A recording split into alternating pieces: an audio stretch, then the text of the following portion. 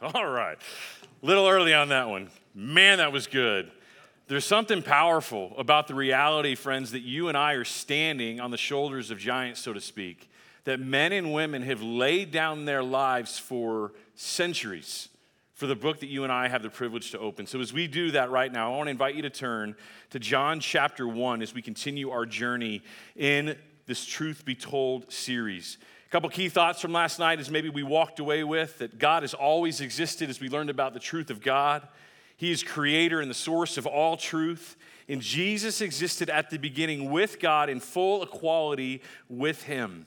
And again, I'm grateful this morning to be able to explore now moving from the truths of God into the truths of the Scriptures. And we're going to find ourselves in John 1, verses 19 and following this morning. And let me just read as we are introduced now to another character, John the Baptist, or John the Baptizer as he's known, and this forerunner to the Christ. And I want you to notice as he comes on the scene what the Scriptures say about him.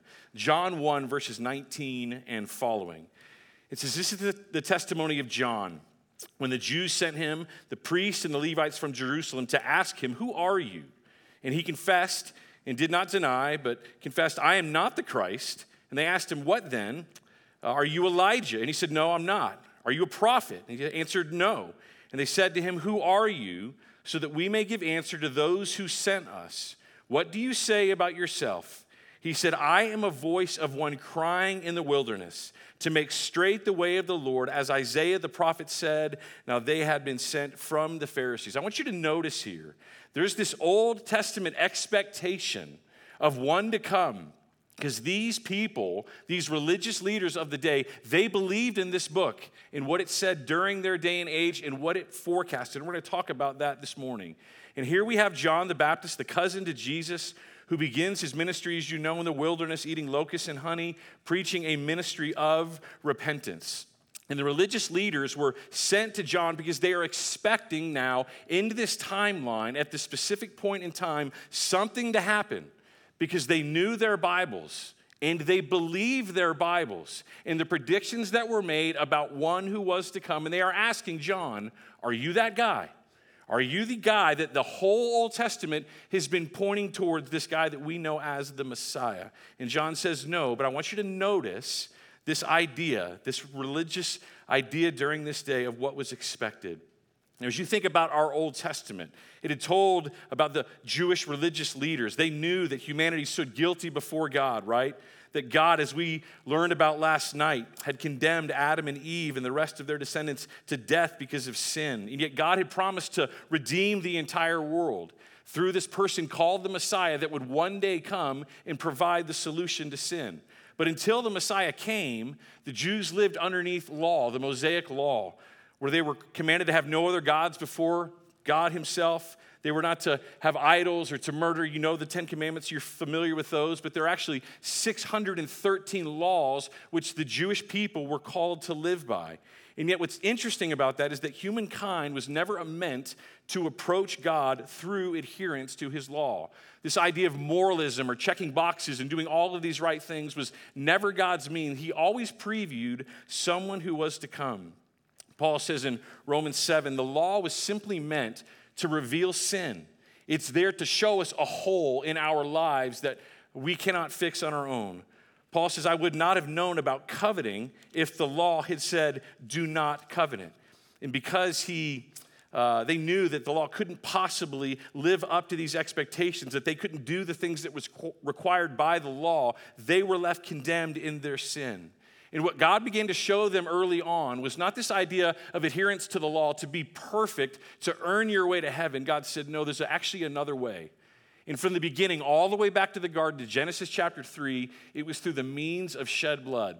As we studied a little bit last night about Adam and Eve and the sin choice that they made. In Genesis 3, it says that God made garments of skin for Adam and Eve.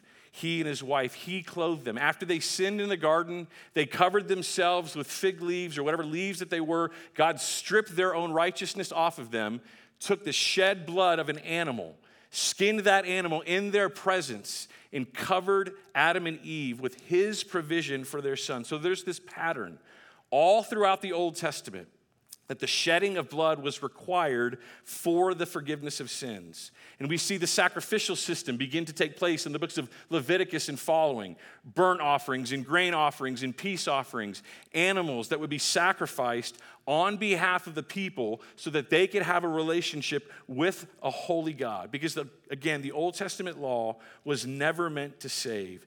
Good behavior or morality will never allow you to stand in the presence of a holy God. It was always through the sacrifice of the innocent on behalf of the guilty. And we're going to explore that concept in depth in the days to come. You see, the Old Testament predicts this coming of the Messiah, this perfect prophet who would be the full embodiment of the words of God and ultimately set his people free. The people expected this conquering king that would come, but before he came as a conquering king, he must first come as a suffering servant. And based on the timeline that we're in John, these religious leaders are gathering and they're coming to John the Baptist and they're saying, are you that guy? Are you the Messiah? Are you the one that the Old Testament has predicted to come? And you'll notice these are priests and Levites commissioned from the people to find out their answer. Is he the Savior? And John said, no, I'm actually the forerunner. I am the one that comes before him to preview where he was going. Much like the Taylor Swift concert that I just got back from with my kids. There were opening bands that previewed the way for her before she came on the stage. John the Baptist, in a very similar way, was paving the way for the king that was to come.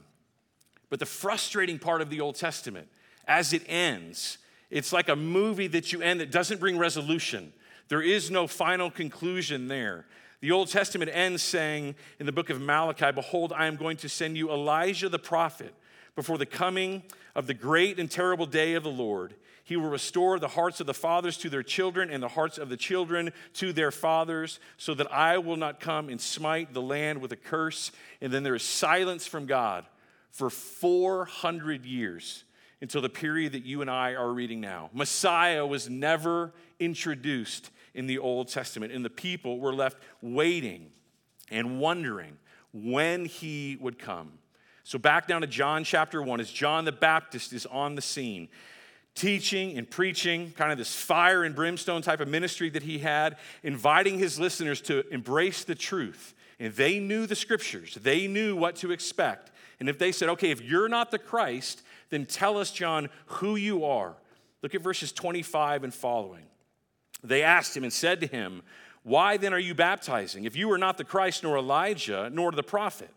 And John answered them, saying, I baptize in water, but among you stands one whom you do not know. It is he who comes after me, the thong of whose sandals I am not worthy to untie.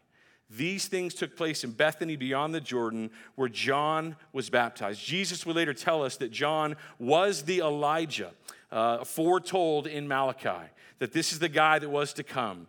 That John doesn't here necessarily answer the religious leaders' questions, but he does focus on the person of Christ. And he's building this anticipation of the Jesus who is to come.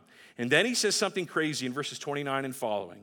It says, the next day he saw Jesus coming to him, and he said, behold the Lamb of God who takes away the sin of the world.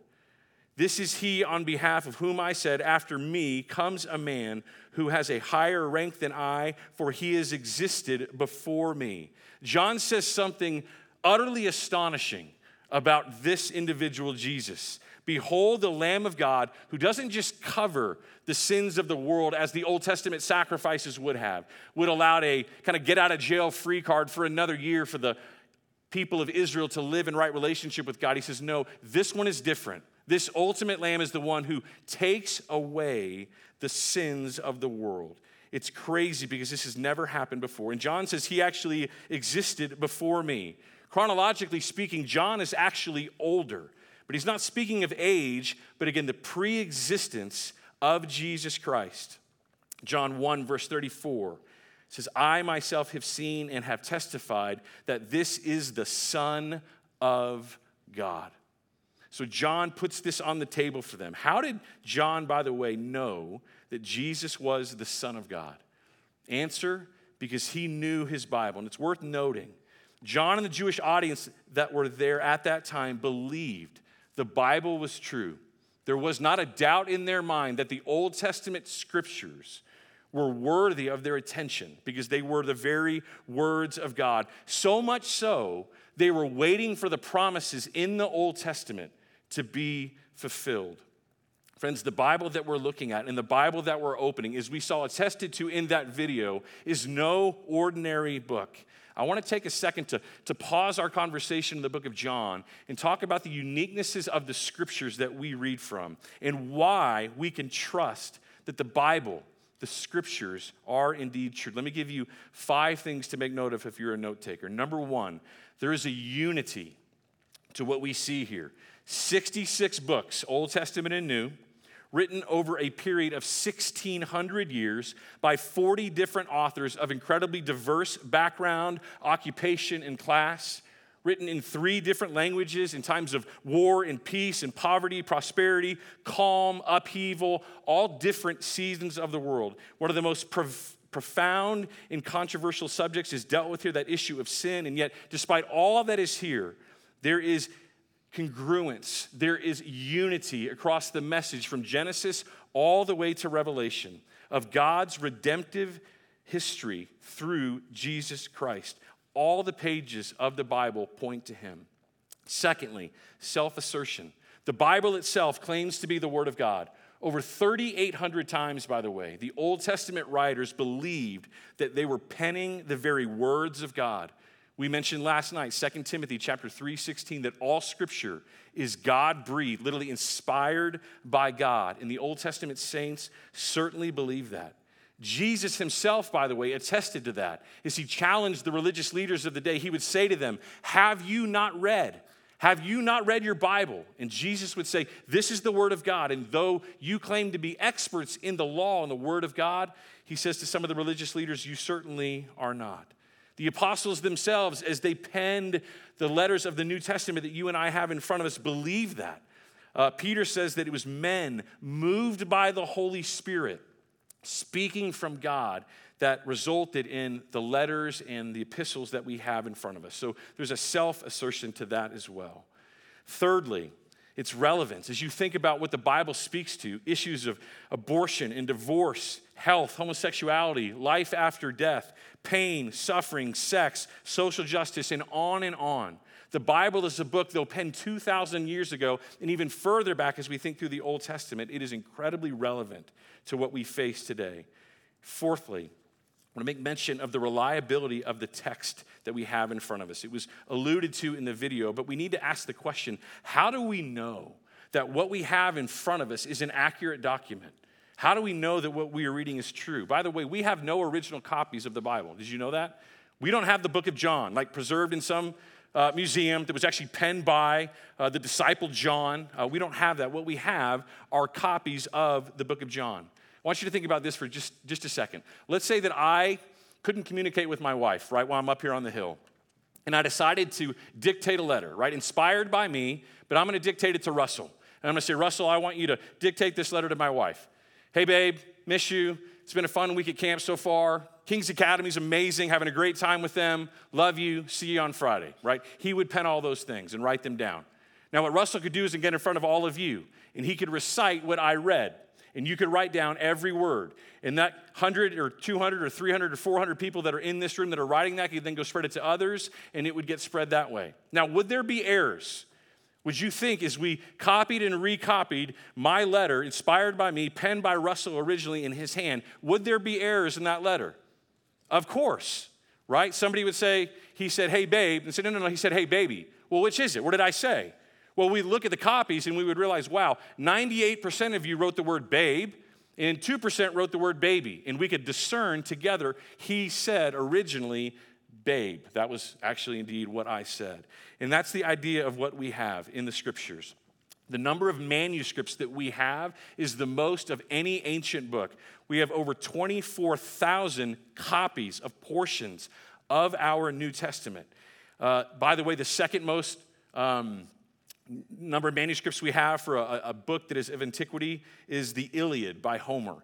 just 643 manuscripts, compared again to 24,000 for the New Testament alone. Number two, as we look at the antiquity of the manuscripts, we have original copies from very near to when the original document was penned. If you take, again, the idea of the Iliad and the Odyssey written by Homer, we have a 500-year gap between the time that Homer penned the Iliad and the first existing copy that we have. So the dates between the original writing and the copies that we have are very close together. Thirdly, the accuracy of the manuscripts that we have is incredible. How many of you, by the way, had to read the Iliad and the Odyssey in your English adventures? Any of those? I had to read those as well. Do you know those are only believed to be about 95% accurate to the original text? Did you know that? But no one ever said, hey, Homer didn't write this, or these words aren't an accurate representation of what he meant to say. Only 95% accurate. The Bible is considered, by the way, anywhere from 98.5 to 99% accurate to the original text. And all of the so-called errors that may be in there are like, did the original author say Jesus Christ or Christ Jesus? We're not sure. None of those things, by the way, those supposed errors change anything in terms of doctrine, who the Messiah is, or anything of that nature. Let me give you an example that blew me away. You saw in the Joshua video earlier, a group of people traveling through Israel, riding on camels. I learned when I was there not too long ago that they discovered a copy of the book of Isaiah. It's the fourth longest book in our Bible that predated the most recent copy that they have by 1,000 years. The Dead Sea Scrolls, maybe you've heard of them. So they found a copy of the book of Isaiah that came 1,000 years prior to the most recent copy that they have. You know what they did? They compared those two copies. Now, if there were inaccuracies in the text, and translation after translation after translation arrived at this thing that was now 1,000 years later, what would you expect to see in those two copies? You would expect to see significant differences, yes?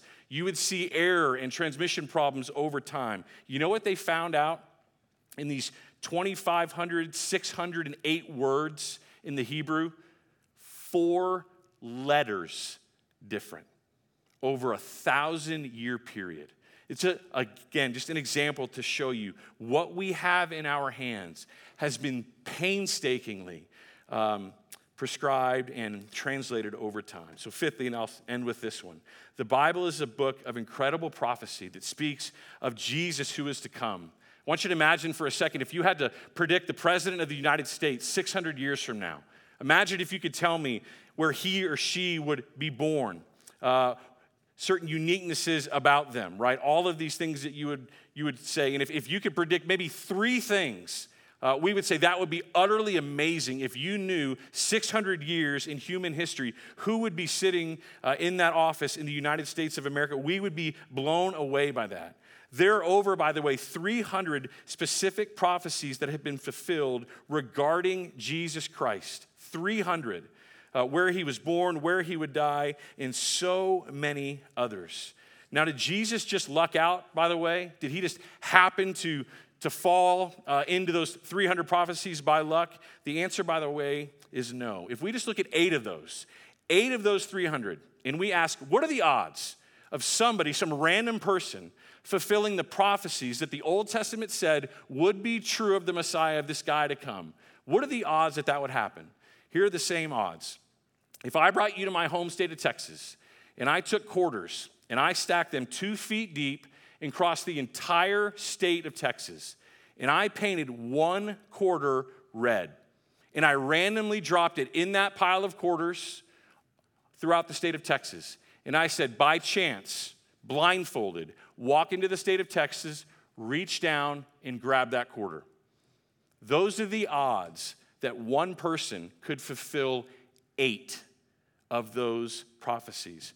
That is 1 to the 17th power. It's absolutely incredible as you think about these things. So as we think about the scriptures, and specifically who they speak of Jesus to be, it is absolutely mind-blowing that he was able to do what he did. And again, that is just 8 of over 300 prophecies. So let's return now to the book of John. And as we think through now how people begin to respond to this guy that John the Baptist puts on display for us, in verses 35 through 51, where we will finish our time, People are beginning to realize this is the guy. We believe him to be the Messiah. In verse 39, Andrew, Simon Peter's brother, begins to follow him when Jesus says, "Come and you will see." In verse 41, Andrew finds his brother Peter and says, "We have found the Messiah. This is the guy." In verse 43, Philip is invited to follow Jesus. And then Nathanael in verses 45 and following. And I want you to notice, as this group of people begin to follow Jesus, it is because of their belief in this book and that this man is fulfilling all that we have seen. And as we read again yesterday, Jesus said, "You search the scriptures because you think that in them you will have eternal life. And it is these that testify about me. And you are unwilling to come to me that you may have life." These people who began to see the truths of the scriptures laid before them made choices in their day to abandon everything and begin to follow Jesus, to become the 12 that we know of, the 12 disciples. I'm reminded here of the words of Psalm chapter 1 as we conclude our time. How blessed is the man who does not walk in the counsel of the wicked, nor stand in the path of sinners, nor sit in the seat of scoffers, but his delight is in the law of God, the word of God. And on his law he meditates day and night. Friends, as we think about these scriptures, they are true. What we learned about last night with God is true. And all of these things are beginning to point us to something, specifically someone, that we are going to get introduced to even more fully tonight, the person of Jesus. And as we think about that and are previewing where we're to go, what we can feel a firm foundation and a confidence in is that the scriptures are pointing to him and we can believe them to be true. And what these words testify about the person and work of Jesus Christ is accurate, it is real, and it's truthful. So all of these things are pointing us to Jesus Christ, who will claim to be the Messiah, claim to be the hope and the redemption in him of what the Old Testament offered. So friends, as we finish, my encouragement to you is just to begin to consider that these words are life. That as the video told us, men and women will not die for a lie. And we have seen centuries worth of people that have literally laid down their lives that this book may end up in our hands, because it contains the most important message of all of human history.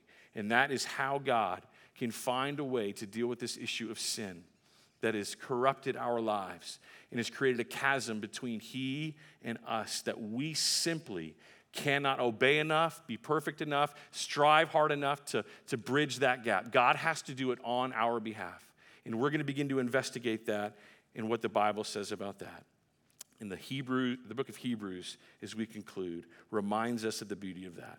That God, after he spoke long ago to the fathers and the prophets and the many portions in many ways, in these last days, he has spoken to us in his Son, whom he appointed heir of all things, through whom he also made the world.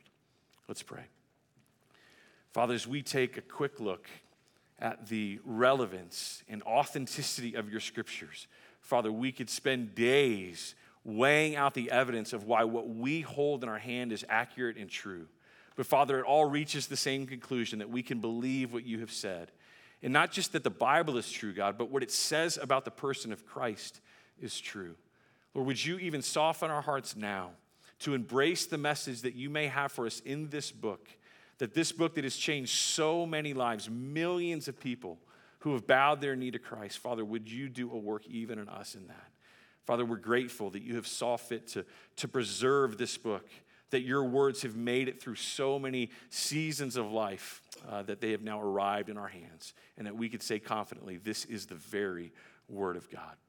Father, we love you and we thank you. In Jesus' name.